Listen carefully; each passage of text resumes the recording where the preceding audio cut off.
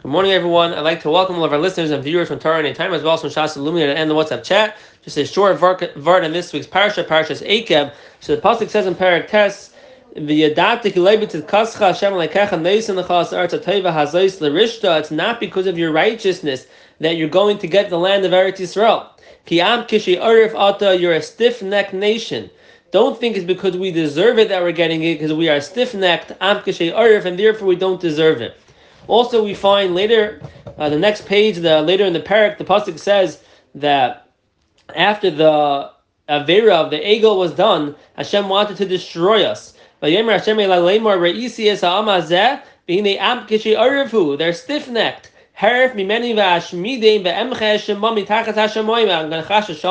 Destroy Klal Yisrael. I'll make a new nation from you, Moshe Rabbeinu. And again, we find over here, what's the reason why Hashem wants to destroy us? We're a stiff-necked people. I like to focus on this nekuda, this midah of kishei arif. What exactly is the midah of kishei arif? Stiff-necked? And why is that so terrible that we don't deserve the land of Eretz Yisrael and we deserve to get destroyed after the Maisa Egel? So over here, the Sforno says beautiful words. I don't have to add anything on my own. Just read the words itself, and the words speak themselves. The Sforno says, Ki am gishay arif ata. Ki amnam gishay ha'arif, hu ha'haylech acharei shrirus liba umachshavtai. He's someone who does whatever he sees fit to do, whatever he wants to do. Afal pishay di'eu eza mayra tzedek beraya brura shemachshavtai he bilti taiva umavia elahefset. Even if he has a rav and he has a rebbeim and he has friends and he has a spouse and he has children or parents telling him, no, what you're doing is wrong, it's not good for you, you're going to lose out, he doesn't care. He does not listen to someone else. Like his neck is stiff. The gid barza, like a piece of iron. He can't turn his neck either way. He only sees things his way. Arif means stiff neck. Stiff neck means he can't entertain another perspective, another point of view. He can't hear someone else's opinion. The way he sees it, that's how it is. That's what it means to be stiff-necked. And what's so terrible about this? The Sforno says, when talking about the Egel and why we deserve to get destroyed then, he says, Gizek hi amnam kaishi ha'orev meiser es tikvas hatshuva. The reason is because other midos, gaiva, kas, someone who speaks lashon hara, rechilas, does averes, there's always hope to return. You can do teshuva. But a kishei oref, someone who only sees things from one way, only his way, and there's no other way, his perspective or the highway, such a person, there's no hope even for tshuva because I didn't do anything wrong. I'm right. If I'm always right, I can never do something wrong, so I can't even do tshuva. And that's why Hashem says, you did a Maisa Egel. Okay, at least you could do teshuva. But if there's a kshei arif over here, everything you say is with a stiff neck, you can't turn, you can't see another opinion, another perspective, and maybe it was wrong. There's no hope for tshuva, time to destroy chas v'shalom the nation. And that's why also going into Eretz Yisrael is much more sensitive to averes. And if we're not going to have a makom for tshuva, we're going to be am kshei arif chas v'shalom, then we don't deserve the land. It's only if we're open to hearing other perspectives and other opinions, then a person could do something and he'll realize maybe I made a mistake, and then he can come to tshuva. The beautiful Vort from the Kedushas Levi, which anyone who's been coming to the Chumash Yom in the winter for the past couple of years, hopefully should know this Vort already. The beautiful Vort.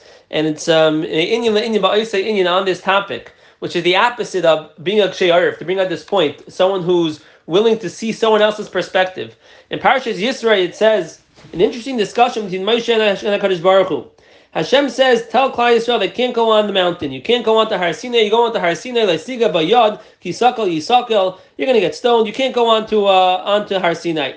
Moshe comes down. He tells us to Klal Yisrael. Okay, a couple of days later, Hashem comes back to Moshe. V'yemer Hashem al Moshe, read ha'id ba'am. Go tell them again. Pen yersu el Hashem li'reis v'naf mimenu rav. Don't go on to the mountain. And Moshe says, well, you already told them they can't go on to the mountain. You already told them. And Hashem says back, no, lech rein, go tell them again. So there's a shakel v'tari over here between Moshe Rabbeinu and Hashem. Hashem tells him earlier, tell Klal Yisrael not to go on the mountain. Moshe tells us.